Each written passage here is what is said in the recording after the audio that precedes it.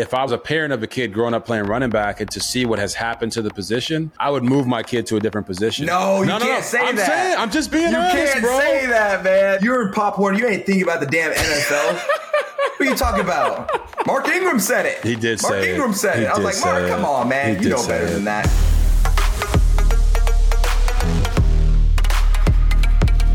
Yo, yo, yo. Welcome to RG3 and the Ones, presented by Way Sports and Entertainment. I'm your host, Robert Griffin III. Some of you may know me as the Heisman Trophy winning quarterback from Baylor University. Others of you may know me as the Rookie of the Year Pro Bowl quarterback for the Washington Commanders. But I'm also the guy that said fudging on national TV this past week on Monday Night Countdown. And I just want all those Justin Field haters to know, told you so. But you're going to hear a lot of dad jokes. I'm a girl dad of 4, so I have a lot of practice at that. Luckily, my wife is here taking care of them in the room so that I can do this show with you guys. And remember, we're going to have episodes dropping every single Thursday. So make sure you subscribe on YouTube. Subscribe. And wherever you get your podcasts. And make sure you follow us on social media at RG3 and the Ones. Again, follow us on social media at RG3 and the Ones. All right, coming up on this episode, the one who will be joining me maybe or maybe not be able to bench press a grizzly bear. That's right, I'm talking about Mr. Austin Ekeler himself, running back extraordinaire. And lastly, I'm going to talk to you guys about a couple players I want you to keep your eyes on going into this next week. But first, I got to set the record straight for some things that happened in week 5. All right, guys, there's a lot of speculation out there right now about, is Brock Purdy really him? So I ask you, is Brock Purdy him? Or is it just all the weapons that he has around him? Well, I have to be honest. I think it is Brock Purdy. I think Brock Purdy is him. And I'm well aware that he has the damn Avengers around him with 2 number 1 wide receivers in Deebo Samuel and Brandon Ayuk. I know he's got a number 1 tight end in George Kittle. He's got a number 1 running back, dynamic guy in Christian McCaffrey. And he's got the best left tackle in all of football in Trent Williams. Oh, but wait, you thought I was finished? Oh, no. He's also got a number 1 defense led by Fred Warner, who is an absolute dog. I mean, he's the first player since Navarro Bowman to have a sack, an interception, and a forced fumble in the same game. So it's no secret that Brock Purdy literally has all the help in the world to make him be a decent quarterback. But what's taking him over the top and pushing him kind of into that MVP level conversation is his elite level decision making. Right now, Brock Purdy is number 1 in the NFL in QBR, and he's thrown 0 interceptions on the year. So when you watch the tape of Brock Purdy, it's literally like he's always ready to throw. His feet are always in sync with the passing concept that he's trying to run. I thought it was Tua Tagovailoa, but after watching Brock Purdy over the first quarter of this season, he is making the best decisions at the quarterback position than anybody else.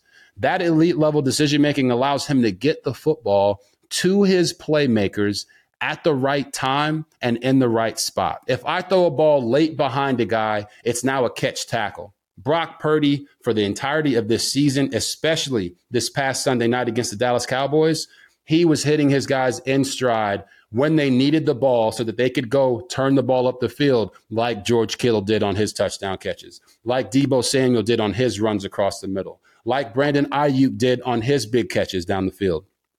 And I think people are underappreciating that, because if you throw any Jimmy or John off the street into that quarterback room or into that offense, and they have the same amount of weapons that Brock Purdy does, it doesn't mean they're going to be successful.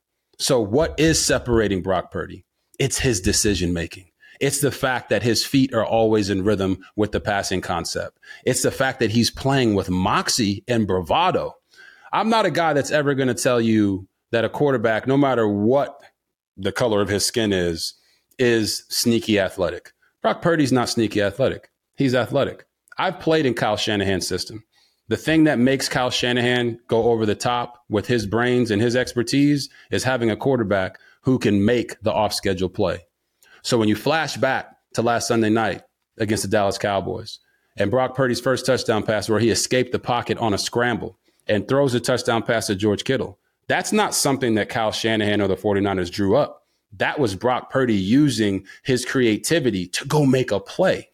And to me, that's what's going to take the 49ers from Jimmy G and getting to the Super Bowl to being able to actually win the Super Bowl, because a guy like Brock Purdy can color outside the lines when he has to. Sometimes life be lifing, y'all. So why not treat yourself to some relaxation and self-care? This week's episode of RG3 and the Ones is sponsored by Dr. Teal's. If you didn't know, recovery is so important, especially if you're an athlete. And soaking in Dr. Teal's to recharge your muscles helps to speed up recovery so you can get back in the game. Dr. Teal's Epsom salts is the secret weapon to your recovery routine. Dr. Teal's recharges muscles and helps speed recovery so you can feel your best too. It's time to work hard and recover just like the pros do. Grab Dr. Teal's Epsom salts, soaks today. That was so bad. It's time to work hard and recover just like the pros do. Grab Dr. Teal's Epsom salt soaks today and elevate your game.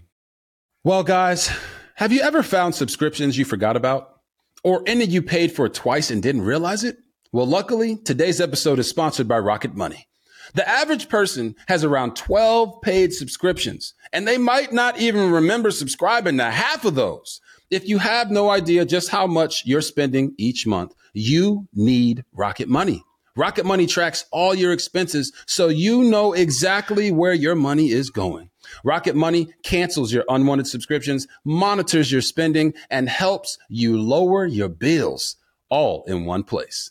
With over 3 million users and counting, Rocket Money customers have With over 3 million users and counting, Rocket Money customers have saved an average of $720 a year. It's a lot of money.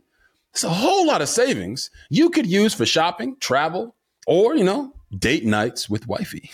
That's what I like to do. So stop wasting money on things you don't use, cancel your unwanted subscriptions, and manage your money the easy way by going to rocketmoney.com/RG3. That's rocketmoney.com/RG3, rocketmoney.com/RG3. All right, now it's time to get to our guest conversation. And this guest, he is the one for sure. I want to introduce the man, the myth, the legend, Austin Ekeler, to the show. But before I welcome him, I want y'all to know a few stats about him, right? First and foremost, he is probably the strongest player in the NFL. Squats 500 pounds, can bench over 300. I can't do that, so I got to show love.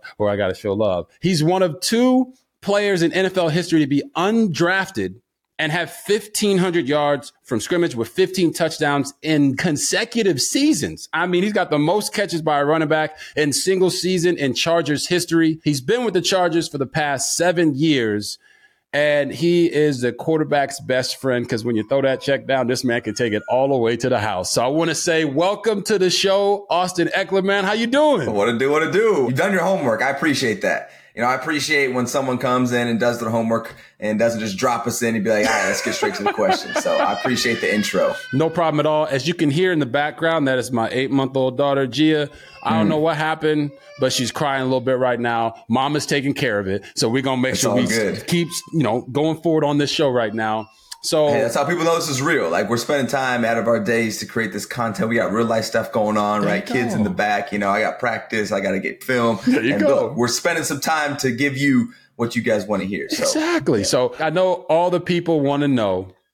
Right now, you've missed the past 3 games. So how are you doing physically right now? Yeah, the progression for my ankle has been pretty steady, which has been great. Right. And, we have this opinion on the early bye. Well, for me, we had an early bye, and it actually ended up being timely for me in my recovery. So used all of the bye week to get more recovery. Okay. And we have a Monday night game, so we can get a little extra day in there. Every day matters when it comes down to injuries, right? For you to feel secure or maybe 100%. like on edge. But no, it's been feeling great. Went through a whole practice today. So it's been looking great for playing on Monday. That's awesome because I'm calling the Monday night game. I'll be there for Monday night countdown. So nice. I'm gonna see you on the field. Make sure.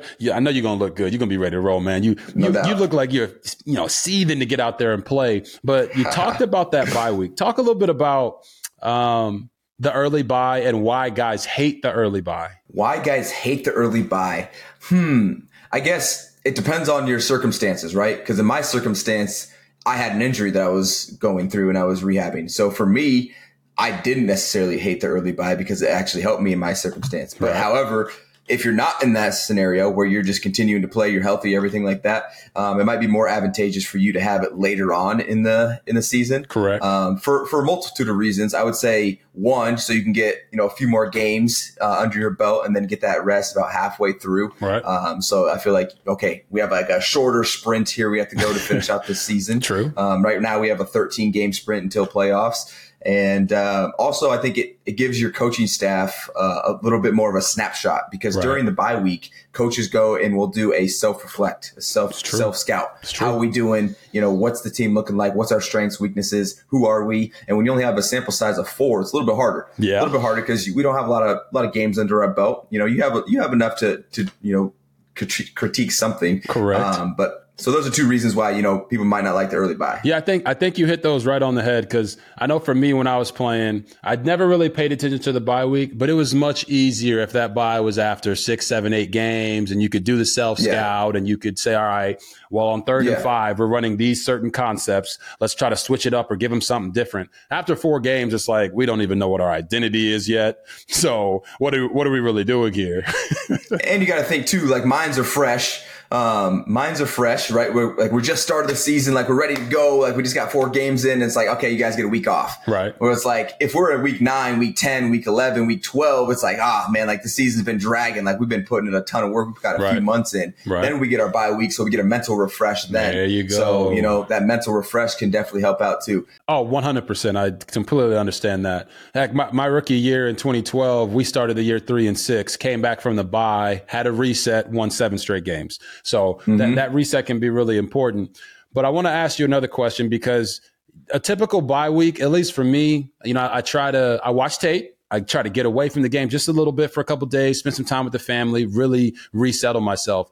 But whenever I've ever had to rehab an injury during that bye, it completely changes the bye week. So can you talk to the people a little bit about how your bye week was different this year compared to previous years because of the injury? Yeah, really for me, I'm such a homebody. I don't go anywhere over the bye week. So the only difference for me really was I had to get up a couple hours earlier than I usually probably would to go and get treatment on my ankle. For those of you that don't know, if you have a injury during the bye week, it's not like everyone gets the week off, and the trainers aren't showing up and coaches get to go home. Like, no, coaches are in there pretty much every day. Trainers are definitely in there every day. Why? Because they got to get our guys back. That's their job. And so if we have time off, it's the perfect time, to make sure you can even slow down, rehab a little bit more, really be really attentive to what you're trying to do, what you're trying to rehab, come up with a plan, coming out of the bye week to try to get you back as fast as possible. So I'm out there working out, running on the field, going through all this rehab, ankle mobility, heating it up, doing all these, the things that you do in there to get this thing warm and active. And so, yeah, pretty much, all but 2 days I was in there. But I mean, during the bye week, I love to build. So I'm building a bunch of different things off the field. Okay. And that's a whole different discussion. So I don't really go anywhere. Like, it's my time. It's not really off for me. It's just now I'm focusing on a different subject in my life during that time. I got you. Now I've had a high ankle sprain before. Is there a way that you can describe what that injury rehab is from? You ran for 117 yards for week 1, right? Had a touchdown. You caught 5 balls for 47 yards. What was the process like from week 1, and how have you progressed into, week 3, 4 as you're coming back to play? Yeah. For those of you who don't know about a higher ankle sprain, it's much different than a low ankle sprain, which a low ankle sprain, you can really crutch it. You can give a crutch to a low ankle sprain. You can tape it. You can make it so your foot doesn't rotate like this way, right? But with a high ankle sprain, it's not this rotation. It's the sideways this way rotation. Right. And so when you have that, you can't necessarily brace your entire leg from turning your foot. And so that's why that's why we know higher ankle sprains are worse than the lower ankle sprains, because you can't just tape it up and get out there. Like it's not an injury that you can do that, even though it still is a sprain. And so that's why you see it taken out, guys for more than just, the ankle sprain. I've played on ankle sprains, we have as for all of our life. We've had sprained ankles. Tape it up, get out there. You know how it is. Exactly. Ice up, son. Spat it up. You're good. High ankle sprain. No, sir. You will not be running today until this thing is stable. And so until I can feel like I can push off my foot and turn and actually have some type of power and stability in that, like it's pretty much not playable. And so I've been out for like 4 weeks now and finally back at that point where it's like, okay, this is manageable and has some strength. Oh, that's awesome. Because listen, everyone asks like, okay, well, the high ankle sprain, like what really is it? And it's like, well, you're actually a running back. Okay. Yeah. What you do for a living is run and cut and jump and maneuver and have to run through guys and put a lot of pressure on your ankles and your feet. So when you have that high ankle sprain, it's like, that's a no-go. But it just reminds me more and more of like how much running backs have to put their bodies through just to be able to play. So can you tell the people at home who are listening to this, like, some people just don't understand what playing running back is. From your perspective, what does it mean to play running back? In the short sense, you are a human battering ram. That's the short sense. If you watch Sundays and watch any running back on any team, we are getting absolutely destroyed, pile drives, running people over, twisted, bent, all these different, positions that our body is going through. Okay. And so for us, it's our job to make sure that our body is strong enough, is built up enough to be able to withstand that. Right. And it's also a coach's job to make sure that they're doing a good job, right? Managing our rep counts, managing us as players so that we can have longevity within our careers and within the season. Right. And so there's a balancing act that we play with as a running back because we know we're going to be taking hits because we, besides the quarterback, are touching the ball more than anybody else on the field. The center, if you want to play that technicality.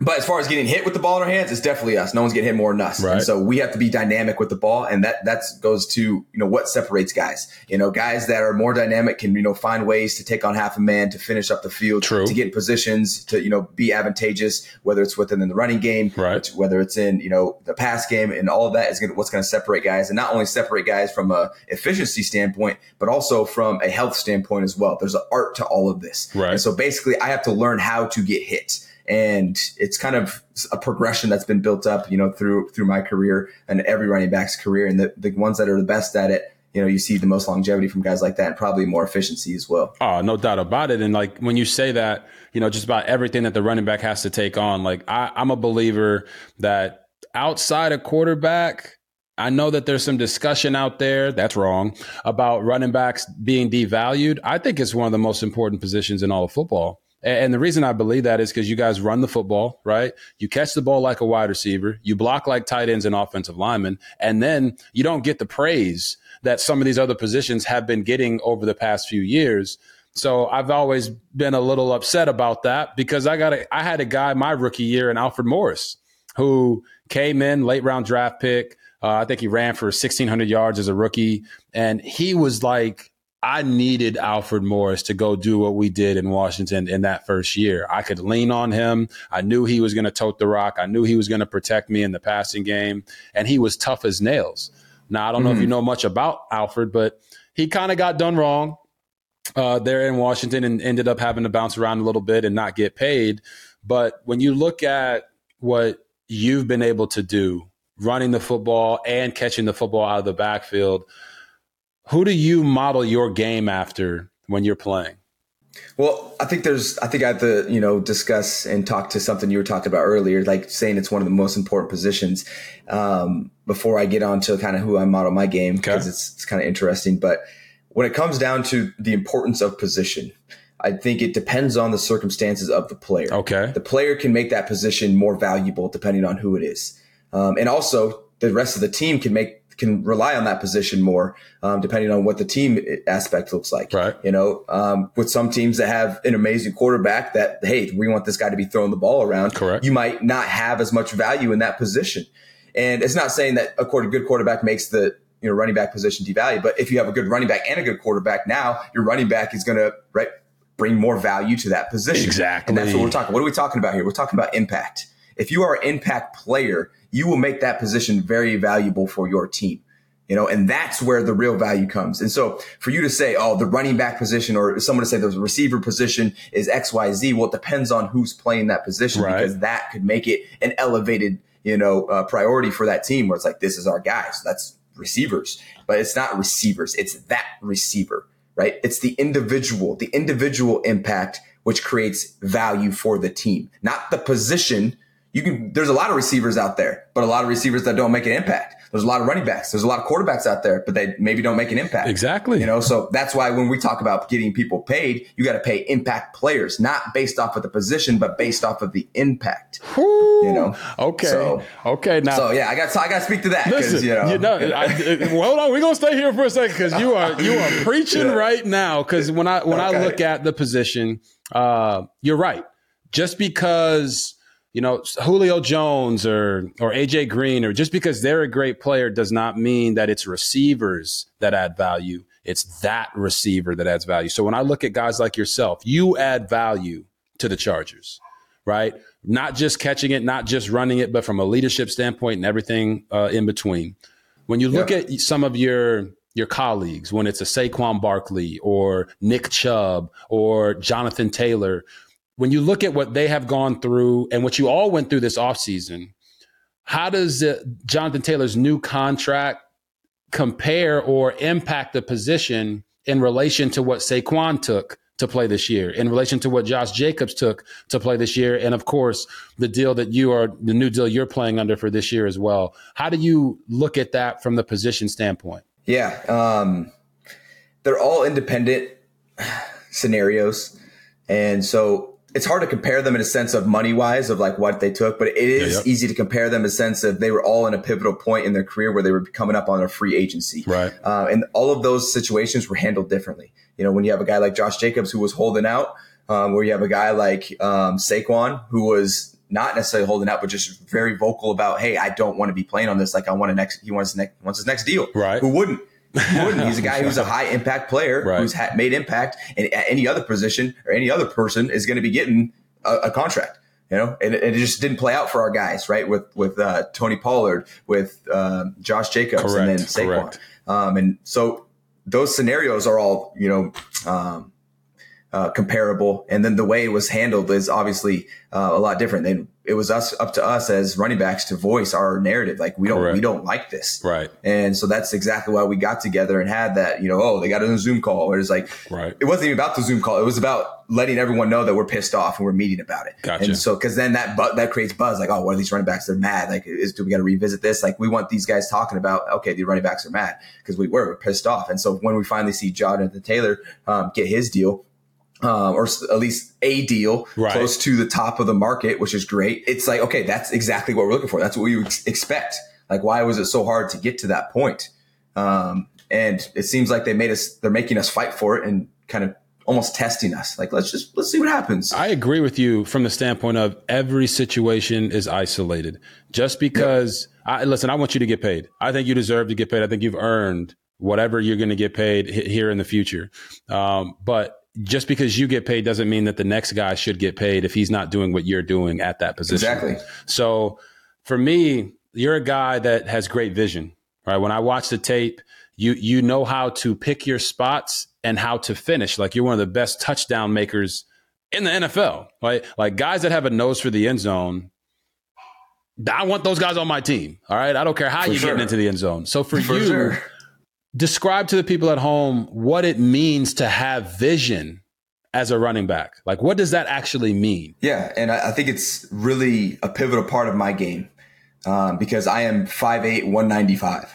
Like I'm the smallest guy on the damn field. But guess what? I get it done. You do. Why do I get it done? Because I put myself in a position not only physically to be able to endure, right, the damage that's taken when it comes to, football. Sometimes you can't help it. Like if I get, hip tackled, pulled back on top of my ankle, I'm going to have a sprained ankle. Correct. But as far as like taking the brunt of the hits, right, and making sure my body's there. So, all right, I'm a boulder. Check. Now it comes down to how can I manipulate defenses? How do I understand who's blocking for me? How do I understand the blocking scheme? And how can I set up my blocks to put myself in an advantageous place to go and burst and play at a high level and high speed? Right. It's not only in the running game, it's also in the passing game. It's why I've been able to have so much effectiveness in the passing game, even though I'm catching checkdowns. there's a science to catching a check down. You don't just go catch check downs. You do, but if you do, you're probably just getting tackled. If you actually set yourself up, which here, let's get into some of this. So let's do it. Come on. For instance, like we're running wide zone to the right. There you go. And we got our tight end to the left, and so let's say we have an under front. Okay. All right, we got a 3 technique backside and a 5 technique that we're running to the open side. Yep. If I'm running to a 3 and a 5 and we're running wide zone, I know there's a higher probability that I'm probably cutting back behind the 3 technique. Now, does that mean I can just go and cut back immediately? Nope. No, I still have to set these linebackers. I want these linebackers flying over the top, but I'm setting it up. I'm trying to hold them front side as much as I can. So boom, I get the snap. I'm checking this 5 technique. He plays out, sets the edge. Now I'm watching my guard and my center work on this 3 technique. My guard I know is going to be working up to that front side backer. Yep. I'm setting them and I'm coming either back behind my center or I'm getting up and then back out and with my center as we go in the flow. And so it's little things like that where you're able to understand the defense, understand tendencies. What type of linebackers are they? Are they downhill? Are they over the top? All these little pieces that play into how effective can you be? How can you set yourself up? Yeah, I might not be the biggest guy, but I'm in the right spot. Yeah, when I'm in the right spot, I'm going forward. When I'm going forward, I'm efficient. And so then it all comes out and plays itself out. 100%. And you are one of the most efficient running backs running the ball and with the ball in your hands in general. And you talk about that zone scheme. I remember vividly our offensive line coach talking about, hey, read it one hat at a time on that zone scheme. You're reading it outside. If you see color, you cut back, you cut back, you cut back. And we always had that running back that would cut back too soon. So you preaching that right there is hitting home for me. And I hope it hits home for the viewer as well. But now break down the difference between like a zone scheme, like you just talked about, and a gap scheme. How does that change your approach as a running back? Yeah. So just a little quick, education for y'all out there. Zone scheme, really our O-line is blocking an area. Yep. We're blocking this area, anyone in this area and up. That's what I'm blocking. I'm working with the guard. Maybe I'm working with the tackle, but we're blocking this area. Gap schemes, we're trying to move. I'm talking down blocks and maybe some pull blocks. Yep. And so we're trying to move people off their landmark instead of just kind of catching whoever comes into my area. And so with gap schemes, we're talking, maybe we have, let's say a counter play where we have the fullback and a guard or a tackle, depending on the front, coming and pulling around to set the edge and get up in. So if we're running gap schemes, it really comes down to, okay, I'm watching the backside backer. Okay. Right. I'm getting in phase with my pullers. We're thinking that our pullers are going to kick everybody out. Correct. I'm first peeping this backside backer. If he plays over the top, I know there's immediately we can cut back and get by and gash him. That's instantly. If he's kind of hanging back, I'm right back to my pullers. Right. And guess what? We're in the hips with my pullers, and I'm making sure that I can get inside. If we don't get inside and my second puller is coming around, guess what? It's coming around. So in the gap scheme, there's not as much free flow that you have because it's really directed at a certain spot. We're trying to kick out this certain spot. And so there's not really holes that you can pick like you can, and you can't really set it up as much as you can in the zone scheme. I love all schemes, and I think some schemes are better against different types of defensive fronts. Like we can get into it. Like if you have a defensive front that does a lot of two gapping, which means they're not trying to rush up the field, right? They're trying to look over an O-lineman's shoulder and kind of play this game with their O-lineman. Like I love gap scheme against that. Yep. Because now we got these guys that are sitting here and they're getting blocked down and they can't move. Correct. If you're playing zone, they can play the game, and we call it playing the game within the game. And so I've gotten better at doing that just with flows and setting guys up. But there's a whole method to this madness out there. Oh yeah. It looks like chaos when a running back has the ball and is running everywhere, but there's definitely a method. And in the more fine-tuned you can make that and understand and think quick through that, the better you're going to be as a runner. So it's an art. It's an art. Austin, this is exciting for me because I'm hearing you speak about the position, and I know all of this nuance comes with the position, but the people at home don't understand that. Sometimes they think, it's a running back, hand him the football. He's supposed to find the hole and do it. There is so much more that goes into playing the position than people actually know. Let me add this though, because my rookie year, and you know how it is, there's a progression to all of this, right? I didn't come in my rookie year knowing all this stuff. Correct. I'm going into year 7.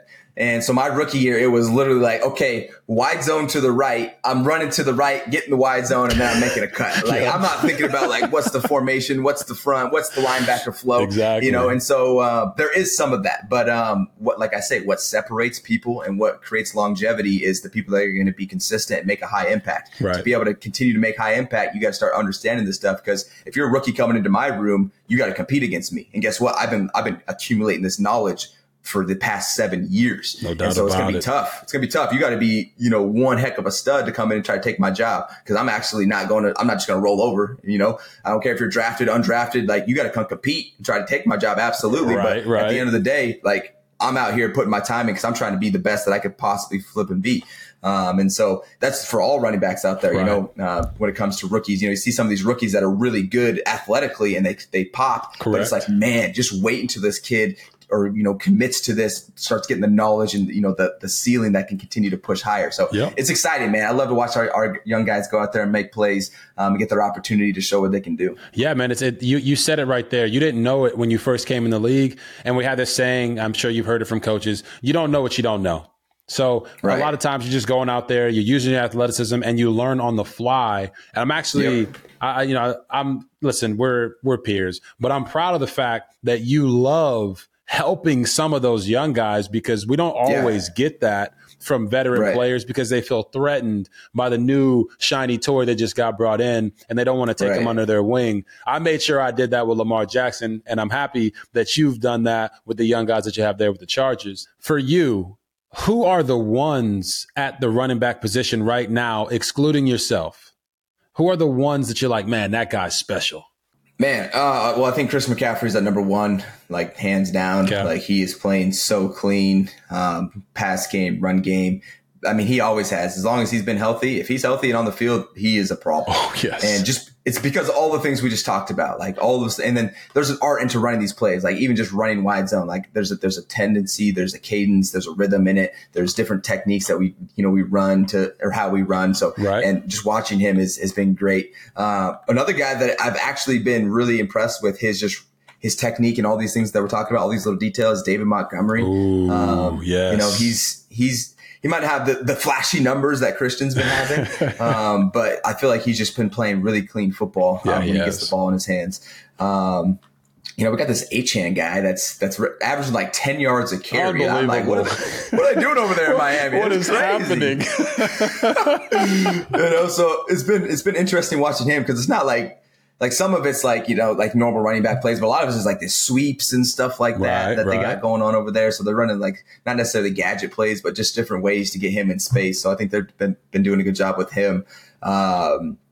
Who else? Those two have really stuck out to me. Yeah. Are you tuned in to college football? I'm only tuned into my little brother, who plays for Wyoming. They're 5-1 right now, so they're holding it down out there in Wyoming. He's a stud, man. Shout out to little bro. He plays safety, so he's on the other side of the ball. I think he's like their second leading tackler out there. He got himself a pick and everything, so he's having a heck of a year. Right. So that's the only college football I watch, though. Hey, listen, I'm not mad at you for plugging your brother. Okay, we got to stick together. You want to show? We're shouting at your brother in Wyoming. Keep doing your thing, man. Because I was going to ask you, who do you think are the ones next at the running back position? Ooh, yeah, I don't have enough knowledge to even be able to talk about these young bucks. Because it's so different though too. Because even me, like no one ever knew who the heck I was. I was a special teams guy, and then all of a sudden, my rookie year, I'm getting opportunities and taking advantage of them and continue to build myself up. So really, it's like, man, get yourself here, and then I'll start paying attention. Honestly, I like that. That's pretty good. Or give me a reason to pay attention if you're in college. Like like stand out. Like obviously Bijan was one of those guys that was like, this guy is a dog, and like he's gonna have all this stuff. So I'm watching his highlights from college. And let me see this guy. And sure enough, here he comes. Just a dog out there. Still a rookie, but he'll still learn and then continue to get better. But just absolutely has so much ability that you can just plug and play. And then, like I said, as you continue to put the experience on a guy like that, man, it's like, sky's the limit. Sky is the limit. We need guys to continue to set the market. We need guys to continue to make more impact in all positions, honestly. 100%. In all positions, because we got to make sure that we're getting new money into all of these positions. And it's not just going into one position, which is the quarterback, which don't get me wrong, we love these quarterbacks like yourself, but we're trying to get some of the love too, And to be honest with you, Bijan being a high draft pick and playing the way that he's playing right now, and if he can continue to sustain that, will make guys at the position be able to get drafted high again. We're seeing it kind of translate back to that. Because one of my main concerns about the running back position was where the days of guys like yourself, the Barry Sanders, the Walter Paytons, the LaDainian Tomlinsons. Like if I was a kid or if I was a parent of a kid growing up playing running back and to see what has happened to the position, I would move my kid to a different position. You can't say that. I'm just being honest. You can't say that, Austin, man. I'm being honest, bro. Oh, my God. I would, because it feels like they're trying to undercut you guys, and I don't want that to happen. I don't. I'm advocating for you. You can check all the receipts. I am there with you 1,000%. Tell me why, if I'm a parent at home, why I shouldn't move my kid from running back. Why do you play this game? Okay. Why do you play the game? You play the game to go have an amazing time with your buddies, to go win, to go be successful in your position. Right. You're in Pop Warner. You ain't thinking about the damn NFL. What are you talking about? You think about NFL, you're thinking the wrong damn spot. Listen. You need to be playing. What are you good at right now? Okay. Because that's what you need to be playing. If you're good at running back, you play running back. Now. Because guess what? If you're good at it, you're probably going to have more fun doing it. True. You're probably going to have more success, which is going to lead to, more determination to want to continue to go on and continue to get better. True. And we know how healthy sports is for us. Yes. And so for you to say, the running backs are only making, $14 million a year. And, don't do that. Don't do that. They're only making $14 million. Austin, don't do that. So we don't want you to play running back because you're not making 30 like the receivers are. Come on, man. Here's what I will say. All right. Most guys played running back growing up because, one, it's very hard to throw the football early on in football. And then, two, you get the ball almost every single play. Right? Yeah. But we got parents sending their kids to IMG Academy for $75,000 a year, and they're not sending them to IMG to play running back if the receiver's making 30 and the running back's making 14. But you are right. It is not only $14 million. $14 million is a lot of money. There's a lot of people around the world that wish they had $14 million and wish they could play running back and make that amount of money. So I agree with that. But the money, you can't really put you can't put emphasis on the number. It's really the principle, right? It's principle. I agree. But I just threw that out there because, if you're a kid and you're like, he doesn't make as much money, you still, in retrospect, compared to everybody else, in the general sense of making money, you're still making more than pretty much everybody. A lot of money, no doubt about it. So I definitely think it's not a reason, especially if that's your most predominant position you're best at. There's no, in my opinion, no excuse. And then when do we ever quit when stuff starts getting hard? Ooh, come on now. Preach now. Preach now. The running backs aren't getting paid as much as I think they should be getting paid. And so, I'm just going to quit and I'm going to go play a different position because of that. Get out of here with that mindset. If you got that mindset, I can't respect you. I cannot respect that at all. Listen, I love it. I'm saying that from the standpoint of there's a lot of parents. I know. There's a lot of parents out there that playing their kids playing their kids' lives. Mark Ingram said it. He did say it. Mark Ingram said it. I was like, Mark, come on, man. You know better than that. Come on, and a running back saying it makes it worse for you guys. Yeah, I'm like, I don't think you thought it through. We need to have a discussion. I think you changed my mind, Austin. You changed my mind. Right, listen, I don't have any sons right now. My daughter's dang sure I play running back. But if we do have that situation and we do have a son, I would not make him not play running back just for you because you just convinced me that the kid should still be playing. Do it for yourself and your own integrity. There you go. How about that? There you go. We're going to be integrity people here. All right. So, Austin, we talk about running backs and what the position is and just how complex it really is that people don't understand. But what they also don't understand is how impactful the relationship between the quarterback and the running back is. So you've got one of the best quarterbacks in the league that's throwing it around and calling the signals for you guys, and Justin Herbert. Just talk to us a little bit about your relationship with him and how it's evolved over the years. Just as far as just relationships in general on an NFL team, it's a lot different than college was. And you know this. In college, right? You're in this community, you're around each other all the time. Right. Seems like you never get away from each other. So you build this more brotherhood. Well, when it comes to NFL, the brotherhood I feel like is really built around respect. Understood. And you have to earn that. Yep. Right? You have to earn respect. It's not something you just get in you were a stud in college. No one cares. Right. There's a lot of people that are in the NFL that were studs in college that end up being even better or come out and bust. Correct. And everything in between. And so for us, in the locker room, that respect has been earned. And for him, he's continued to build himself up and gain trust in with me because I do a lot for him. And I think one of the things that shows kind of how much he respects me is he, to this day, when you ask him questions what impresses you most about Austin, he always refers to my pass blocking. And so if that doesn't show you that this guy is I love Austin, this guy can block his ass off. Right. He doesn't, he's not talking about him throwing me the ball or anything. He's this guy protects me, And so for me, that's our relationship. It's definitely a business relationship. it's that trust that we built within each other. Like, Gotcha. when we're on the field, we know, hey, we got to be leaders out here. We got to make an impact. But it's more of that's just respect factor through the play, right? That our relationship lies within. Now, yeah. When he first came in, correct me if I'm wrong, but I think Tyrod was a starter initially. Yep. Correct? Yes. So when you met Justin for the first time in the locker room, how was he? Honestly, I really don't even remember.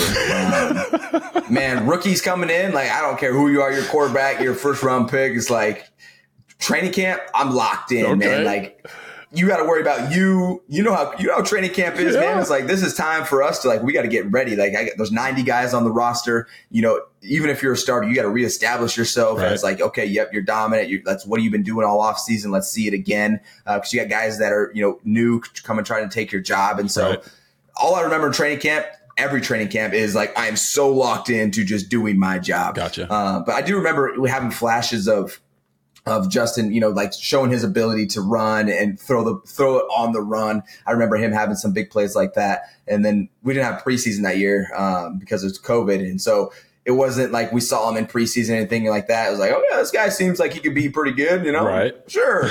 But we got Tyrod, who's our next guy, right. That's who we got this year. And then, this fluke injury thing happens with, like, the lung and all that stuff. Yep. And then here's Justin playing, and then all of a sudden he just kind of forced his way into that starting spot. He really did, though. And then the rest is history, But I just remember him kind of just being just quiet, just really just trying to continue to play ball. Man loves football. Like, I asked him one time, like, I was like, man, maybe it wasn't me. I think I had him on my show. And we were asking, like, what would you be doing if you weren't playing football? He's like, I'd be coaching football. Oh, like, this man just wants to, he live, breathe. It reminds me of Phillip Rivers. Oh, okay. Okay. I came in with Phillip Rivers. Yes, you did. And so I played with him for 3 years. And this man, he had his huge family. There's like 9 kids. He has 10 now. He has a lot of kids. I first saw him, I thought they were doing a meet and greet. Crazy. God. That's a different story. That's a meet and greet. He's got so many kids. It's a meet and greet. That's a different story. But man, like, a guy that just really loves football. And when you have a guy like that, especially at that position, as you know, like, you have to be so in tune with all the calls, all the checks, what's the defense, what's the coverage, what's the run, all this stuff where it's like, man, as a running back, I'm glad, I don't have to do all that. Honestly, I just give me the ball. Let me focus on my keys, but great guy to have in that position because I know he's going to have a great long career. Oh, no, for sure. He's one of the special ones, and you help him. And you mentioned that the relationship on, like, the business side of it, like, business of the NFL in the locker room isn't money. It's doing your job, right? Right. Is he going to protect me? I know as a quarterback, when I had Alfred Morris and I had Roy Halu Jr. and I had Evan Royster, one of the biggest plays of my career that keeps getting played on repeat on Twitter was this 70-yard run, or I can't remember how long it was, against the Minnesota Vikings. And what people don't understand is the only reason I was able to have that run, it wasn't a quarterback draw, but we had a double-A gap blitz. And Evan Royster stepped up and he blocked the mock linebacker on that blitz and stallmated him at the line of scrimmage. Now, I decided to run on that play pretty much as soon as I got the ball. And if he didn't make that block, I don't skinny through the line and run down the sideline and outrun Harrison Smith for a touchdown. So when I think of running backs, yes, I really did enjoy handing the football off and watching these guys run for 15 yards and truck people. That is a very enjoyable experience, Austin. I can't lie. And I'm sure Justin has the same one with you. But I knew that if he was blocking 3-jet or blocking 2-jet and having to scan across, go left, that's my blind side. It's not just the left tackle that's protecting my blind side, but it's also oftentimes the running back. So I know for a fact that he really appreciates you doing that for him. And I certainly appreciate it from my guys. You know how it is. I'm curious, like, even with you in training camp, like, as a quarterback, like, you like, sure, you want to, like, be around your guys, but you ain't got time to be hanging out and, be buddy. Like, we got a job to do and we got a lot of pressure on us, especially in your position, It's how it goes. It is how it goes sometimes. And I think your point about college versus the pro is spot on because I had to learn that in my time early in my career. It's like, I'm going to class with these guys in college. We're lifting weights together, coming back doing 7-on-7. When it's the weekend and guys are from California, they're not going to California. They're coming to my house and we're hanging out and we're playing video games. Well, you got the spring season, like all that, In the pros, man, like guys have families. See ya. Yeah. Phillip Rivers did not want to come hang out with me on Saturday nights. He got 9 kids to go take care of during. Guys have families, so it actually takes more work and it puts more emphasis on what you said. Just doing your job at a really high level, so that guys respect you, and then everything else falls into place, and the relationships grow. And I'm interested, like, just on your take or how you feel about like a guy like Lamar Jackson with the Baltimore Ravens. They bring in all these new guys. He's got a new offensive coordinator. They bring in OBJ. They bring in Zay Flowers, the rookie. And I think people at home don't understand how hard it is to like truly mesh that fast in one offseason when you don't really have everything clicking for you. Just how do you feel about that? Or have you had a moment like that in your career where it was like, all right, we're not clicking right now, but then later in the year, it turned into magic? Yeah. And when you throw rookies into a mix of, trying to click, that definitely has a hindrance there. And it's something we were talking about earlier, actually, where it's like my rookie year, I was like, I'm trying to do the best I can. I'm trying to understand this. I got to play special teams as well as offense. So there's sometimes I'm not in the right spot. I remember Phillip yelling at me, Austin, I need you. I'm getting out late in the coverage. He's trying to give me the ball, and I'm hesitant. I'm thinking too much. And so there's different progressions that all of us take. We all have a different journey in the NFL. And then especially when you have younger receivers, or just younger players in general, you don't know how quick they're going to be able to catch on. Sometimes they can get it in the first year and then have an amazing rookie year. Sometimes it takes a couple years. Sometimes they never get it and they actually just get ran out of the league. There's all of these different scenarios. And when you talk about meshing, I think it goes beyond just, the receiver quarterback position. It's, how is our O-line? Are we calling the right plays to get our guys in the best positioning? So there's a whole chemistry that runs through the entire organization. How do we go to meetings? What are we allowing? Are people on time? Like, is there a standard that's withheld? Like, all of these things that make a difference because it shows up in little ways on Sundays, which is the test day. I like that. The test day. So we go through this practice, all of us are trying to practice, continue to build ourselves up.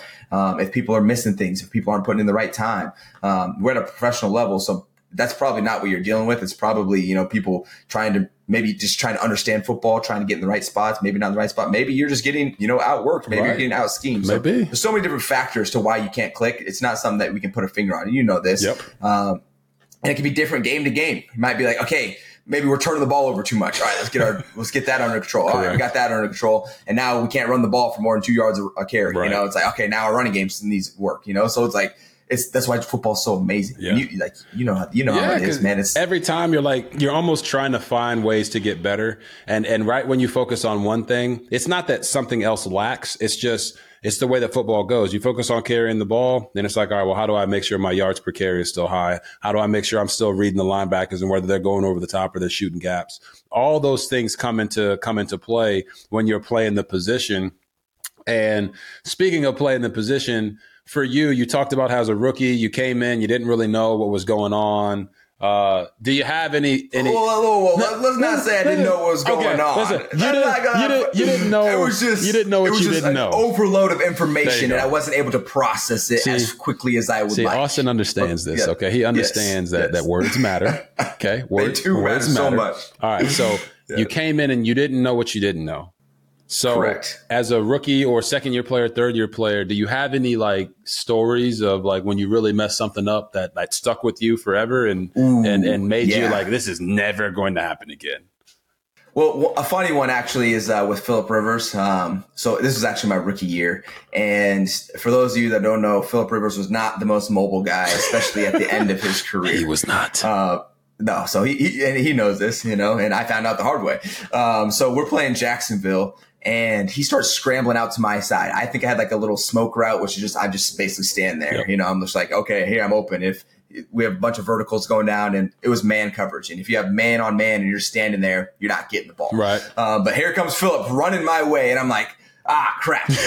What am I going to do? Like, he's running my way. Like, do I go deep? And so I didn't really know scramble rules at the time. This is like my 5th game in the league. And so there's things called scramble rules. So when the quarterback gets out of the pocket, Rob, as everyone's going to a spot. Like if you're going to the right, we're trying to get a guy long, trying to get a guy coming across the middle. Maybe there's a sneak or sleeper guy that's hanging in the middle of the field. Like all these spots we're trying to get to. Right. And so I'm sitting there and he starts running at me. And I block my guy. And he's yelling, Ekeler, before he even gets tackled. And as he's getting tackled, he's yelling, Ekeler. And I'm like, what? He's like, I'm not going to run the ball. And I'm like, yeah, I probably should have known that. I probably should have known you're not going to run the ball. And I'm like blocking my guy, like, run, baby, run. This man's longest career run is like 12 yards or something like that. And it was a painful 12 yards to watch for sure. And so that was one that, that sticks on my brain with Philip. That was a learning lesson. But here, the thing with Philip, he always came back after the game and would be like, hey, man, like, I'm not going to run the ball, but hey, maybe it was a little hard on you, but hey, we're still good. Like, he had that respect factor to always come back. I appreciate it. No, that's awesome. So, yeah. How about yourself? Some early in your career? Boys, he's asking me a question. My biggest screw up. One that stands out anyway, a learning lesson. Biggest screw up moment for me. I would say my biggest screw up moment on the field turned into a touchdown. We were running triple option. And I fake it. We got Brandon Banks coming around. I fake it to Brandon Banks. I'm running outside. I'm trying to get to the safety, right? To pitch it off the safety.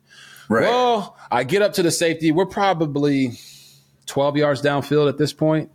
And I have the ball in both hands like I'm getting ready to pitch. Right. And he hits me like harder than I thought he was going to hit me, Austin. And I fumbled the ball, right? But it looked like I pitched it. So I'm running and I'm like, oh, here's the safety. Boom. He hits me so hard. I'm like, oh my God, this is my rookie year. So it's like, okay, these guys are hitting a little bit different here. And the ball comes out and Josh Morgan, receiver, catches it on the sideline. He's my pitch guy. He catches it on the sideline and runs it in for a touchdown. And I'm like, wow, holy cow. I'm watching it right now. As we speak, I'm watching this. I bet you are. So I'm like, after the game, they come to me and they ask, they're like, hey, RG, was that a pitch or a fumble? And like tongue in cheek, I'm like, it was a pitch.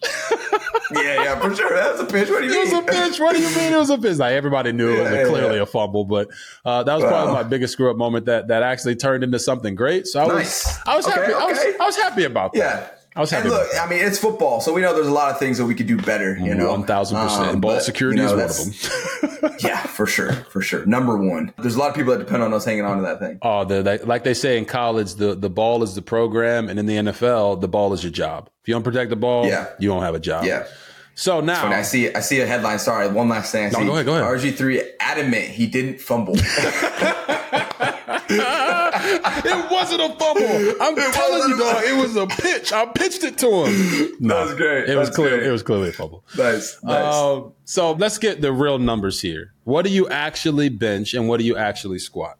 Max. Ooh. Definitely not doing what I used to, but the most I've ever done, and really my knees really started to hurt, was 515 for 3. Ooh. And so, like I said, God, I'm 5'8", 195, and so it's like, oh, I've seen guys squat more than that, but not when they're 5'8", 195. No. And so that's where I get like the pound for pound nickname, because it's the ratios, that's right? Like 3 times how big is your body, bro. Yeah, for sure. And then the most I've ever benched was 365, and so. Nothing astronomical, but it's like you look at my body. So it was funny. I've always lifted with the big guys, then run with the small guys. I mean, that's impressive. I mean, 365 and 515. So I'm not for 3 reps. For 3 reps. Listen, I understand. I know all about knees. Okay, let's just we know that's a fact. Yeah. I done had 2 of them bad boys, and it's not the funnest thing in the world, but I can still run a 4.3. Don't you dare test me. You heard it here first. Someone clip that. We need evidence. I want to see the money where the mouth is. Hey man, I might go run Rich Run again. I'm gonna show you exactly what I got. But you're coming back from your injury from the last 3 weeks. I don't know if we're making that official, but we're hoping to see you on the field come Monday night.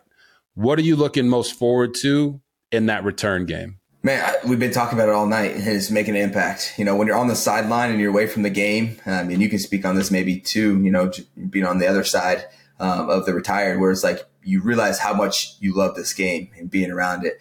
And even if you're in a position where you might be like ready to move on from it, or, ready to retire, I'm not even close to that, but I feel like there's still going to be some point or some aspect I'm going to miss as far as being around the team, being around the structure, being on TV, being out there doing the interviews, making an impact. And so that's what I'm looking forward to most, man, on Monday Night Football, is making a flippant impact and helping those boys go out there and try to win this game. No, I certainly believe you will make an impact. And when you talk about like helping your guys, since you've been out, just how impressed have you been with the guys on your team? How do you think they've been playing? And I mean, Khalil Mack basically made All-Pro already, getting 6 sacks in a game. Derwin James is balling out. Just how have you been impressed with the defense? And then what do you think about how the offense has been playing? Yeah, man, our team, we go through some ups and downs. We have been for a little bit. And, it's always a fight. The NFL is always a fight. And in particular with our team in the past few years. And no, not being a part of it sucks. But I just love the way our guys compete. I love the way our guys go out there and play. One thing that you cannot dispute is that we were giving 100% effort. Like when you put on the tape, you watch these guys playing their hearts out, man. And being around that is really special. Whether you win or lose, obviously you want to win, but being on a team like that where you feel like these guys believe in each other, believe in the plan, believe in the coaches, believe that they're going to put themselves in the best position to try to win this game, it's special, man. It's so unique, and it's so hard to emulate that out in any other thing. And so for me, it's like, that's what I'm proud about of watching these guys win or lose. That's something I can hang my hat up and respect and be happy to be a part of. Oh man, that's special. That's beautiful the way you said that. My last true football question for you is Monday night, you got a guy like Micah Parsons, Cowboys coming off getting embarrassed by the 49ers. Like for you in the running game and in pass protection, how do you account for a guy like Micah? Yeah, we call people like Micah, we call them werewolves. Like these guys are some straight up werewolves, man. Like that's what it is. It is the truth. It's the truth, though. Like these guys are different, and there's a lot of them. We just played Max Crosby, another werewolf, right? And so, as you know, we got to have a plan for these guys, and it's getting how can we get multiple hands on this guy? And we know they're going to line him up all over the place. He's going to be playing linebacker. He's going to be on the right edge, the left edge. He's going to be on the 3 technique. He's going to be over the nose. Right. There's going to be so many things. So what's the plan? And I think our offense is. I've been so impressed with our game plans that we've come up with. We saw the game versus the Vikings. They pressured us on like 85% of our dropbacks. Right. And so we were blocking. We were doing O-line simulator the entire game as running backs. I'm watching Joshua Kelly and Isaiah Spiller just block. And so it might be one of those games where we got to help out a little bit more. We might not be accessible for some of these checkdowns like we usually are. And so there's always a plan. Like we understand the magnitude of blocking these people, and especially a guy like that, and make multiple hands on those guys. And guess what? We're playing for him, no doubt. He's earned that respect. He has earned that respect to get double chipped. He has. So congrats. But now we see you. My last question for you, Austin. I do my homework. I studied about you. I read up a bunch of articles about what you've been through, and being a 0-star recruit coming out of high school, having an amazing high school career, going to college, not getting the opportunity to be drafted into the NFL despite having an amazing college career. So I want to ask you, what was the one thing that made you keep going despite all of your efforts going unnoticed coming out of high school and coming out of college? What was the one thing that made you keep striving to achieve your goals? Yeah. And I wouldn't have been able to articulate this when I was going through it. But now that I've gotten more mature and I've been kind of self-reflecting on that same question, what I was doing at the time when I was continuing to progress my life and my journey was I was solely focusing on taking advantage of the now. Right. And now I can articulate that to what I was doing, which was I was creating my opportunities within the current one that I had for the future. I was earning an opportunity that I would have for the future. Right. And it wasn't always to the magnitude that I desired, but I wasn't focused on that. Right. I was really focused on, what do I have right now? And when it was high school, how can I just dominate with right now and get myself to a position where I can go maybe pay for my school? Right. And that's all I was focusing on. And for me, it ended up being at a Division II school. Right. I didn't get any Division I offers. Maybe I was too small. Actually, quick story. My current running back coach coached at Iowa. I was like, hey, this is me coming out of high school. I had 43 touchdowns, 2,400 rushing yards. Yes, you did. He was like, wow, okay, that's good. But I was like, however, I was 5'8", 185.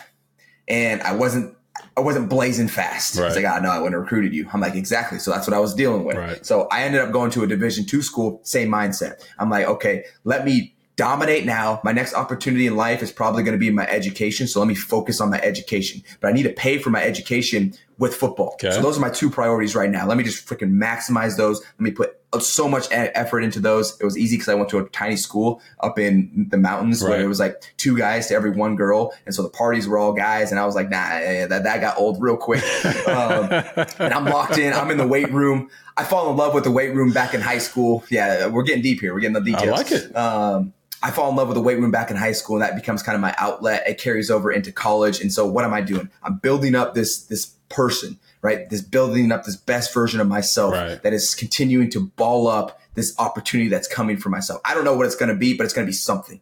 And I know that because I'm doing well with what I have at the moment. And I wasn't thinking about like this when I was that age. I was just like, okay, focus right now, focus. And then I get an opportunity to go into my job field, get an offer, go on an internship, everything like that. Like, boom, okay, my education's paying off. This is great. I'm paying for it. I'm not going to have any student debt. Right. And guess what? NFL comes. My coach after my junior year is like, hey, man, you have NFL scouts asking about you. And I'm like, who? Like, there's not been one guy from my school that's made it to the NFL. I'm like, who's?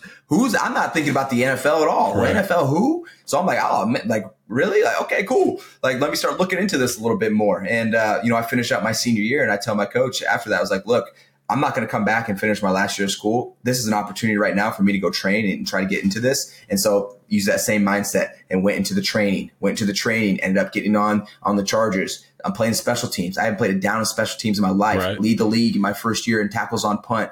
Whatever I was put in front of me, I was just immersed. My mind and my body were immersed in the opportunity. I was going to apply every ounce of myself so that at the end of the day, what was it? It was everything that you could have got out of Austin Ekeler. Right. So maybe it would be a result that I want it to be. Maybe it'll be a different way. But no, regardless, there's going to be some opportunity that comes from my current efforts at the current time. Wow. And so that's how I've been able to progress through my career and where I can still continue to progress today. Because in my mind, I'm still that number 3 out there that had to prove everything. Because I still have to prove everything. And that's why I continue to learn the game like I have. And that's why I continue to have success, even though I'm, 5'8", 195, but I've been playing, 7 years now and leading, and all the stats and all that. And it's like, I ain't done. And that's just on the football field. Right. I haven't talked about off the football field. You're doing a lot off the field. You see the empire I'm building there. It's freaking insane. But I digress because I could go on for days. No, man, I want you to know that not only do I feel motivated, I'm sure the people listening at home will feel motivated from hearing you speak. And the message is clear. Focus on the now. Focus on what you can do now. I would love to leave you with this message, and really everyone with this message, where it's like you have the current opportunity to earn what is to come for yourself. You haven't earned it yet. Like you are earning it right now. And when you realize that, like, I'm earning my future opportunity, a switch has got to flip. Like, okay, how big do I want this thing to be? Because it's going to reflect your current efforts. If your current efforts are kind of steady and chill, well, guess what? Your opportunity is probably not going to be as advantageous. It's probably going to be steady and chill, which maybe is not going to, rank you up to where you're trying to go as far as if it's your job, if it's even in your family life, it's with your kids, if it's, there's so many things that applies to. So yes, your current opportunity is helping you earn what's coming next. So, man, I digress. Well, I will say this, brother. I'm very thankful for you coming on the show. This is a great conversation. This is not an interview. We just have a nice conversation amongst our peers. And I just want you to know that a big message for this show is to allow people to come in, get a snapshot of what it means to be one of those one-on-one type guys so that they can take it off into their life and become one of those one-on-ones. So I want to thank you for coming on the show, man. It's been an amazing conversation. And we all look forward to seeing you go out there and do your thing, make an impact on Monday Night Football and for the rest of the season. I love it. And you can do it off the field. All y'all will go make an impact out there that are listening. I appreciate you though, Rob. Thanks for having me on, man. You guys know I'm always looking fresh. But I also make sure my meals are nice and just as fresh because your body is your temple, people. So this week's episode of RG3 The Ones is sponsored by HelloFresh, America's #1 meal kit. A new season calls for new meals, and HelloFresh has a fresh fall lineup of delicious dinners and more to choose from. Take your pick from 40 weekly recipes that suit your lifestyle, from veggie to family friendly to fit and wholesome. HelloFresh is more than just din-din. You can also stock your fridge with easy breakfasts, quick lunches, and fresh snacks. We like snacks. Just shop HelloFresh Market and add any of these tasty, time-saving solutions to your weekly box. We like the weekly box. When you get HelloFresh, you know you're getting top-notch produce since it travels from the farm to your door in less than 7 days. That's what I call fresh. Go to HelloFresh.com/50RG3 and use code 50RG3 for 50% off plus 15% off the next 2 months. What? Like, once again, go to HelloFresh.com/50RG3 and use code 50RG3 for 50% off plus 15% off the next 2 months. Wow, that's a great deal. This episode of RG3 and the Ones is sponsored by BetterHelp. To be one of one, you gotta make sure you're staying on top of your mental health and getting the help you need to keep on changing the game. It's professional, it's affordable, it's convenient, and it's effective. BetterHelp offers you therapy that is convenient from a large range of licensed therapists, and all you have to do is pay a low, flat fee for your sessions. Like many athletes, you may find yourself always on the go. And BetterHelp's mission is to make sure anyone can get the help they need anytime and anywhere. BetterHelp brings you licensed and experienced professionals from marriage therapists, because as they say, happy wife, happy life, to family therapists if your kids are getting on your nerves, to counselors and social workers at the click of a button. Get the help you need and become the best version of yourself with BetterHelp by going to betterhelp.com/RG3. And if you get started today, you can actually receive 10% off your first month of therapy. Once again, I want to say thank you to the man, the myth, the legend, Austin Ekeler, for coming on RG3 and the Ones and having an amazing conversation. But now it's time to get on to the ones to watch. Now, these are the guys that we're going to have you looking at coming into this next week of football that we believe are going to be dynamic playmakers in whatever situations that they're in. So the first one is going to be Kansas City Chiefs running back Isaiah Pacheco. Now, Isaiah is an amazing guy. He actually runs like he's angry at the ground. Like, when you watch this guy run, it looks painful for whether it's turf or grass because he is pounding away. But this week he's going up against the Denver Broncos, okay, on Thursday Night Football. The Denver Broncos are the 32nd ranked defense against the run. They just gave up 177 yards rushing to New York Jets running back Breece Hall. Now, the reason this is even more impactful is, sometimes week to week teams can, solidify some of their weaknesses. But the reason Pacheco is the guy to watch this week is because the Kansas City Chiefs don't really have a true number one wide receiver. So that means it's going to be more of a load on him running the football and catching the ball out of the backfield. But not just that. This week, Travis Kelce is also coming off of an ankle injury from the past game. So if you're Patrick Mahomes and you don't truly have a number one wide receiver, your number one tight end and your security blanket is a little bit hampered, there might be a little bit more of handing the ball off to Isaiah Pacheco and throwing it to him. So make sure you keep your eyes on Pacheco. The second guy is going to be Minnesota Vikings wide receiver Jordan Addison. Now, he's a rookie, but this guy's a baller. But that's not the only reason I want you to keep your eyes on him. It's not just because he's a good player, and it's not just because Justin Jefferson got put on IR, but it's also because they're playing against the Chicago Bears. Last time I checked, just about everybody has been torching the Bears. So look for Kirk Cousins to look for Jordan Addison early and often in the football game and expect him to put up big numbers. Let's get to the one to watch in college. We got a massive game between Washington and Oregon. They're number 7 and number 8 in the country. And we've got two Heisman Trophy quarterbacks going up against each other, or should I say Heisman Trophy candidates going up against each other, with Michael Penix Jr. from Washington and Bo Nix from Oregon. Now, I want you to keep your eyes on Bo Nix because Bo Nix might have the single greatest Heisman moment of the year so far. And it was when they beat Deion Sanders, Coach Prime, Shadur Sanders in Colorado on national TV with millions upon millions and millions of people watching.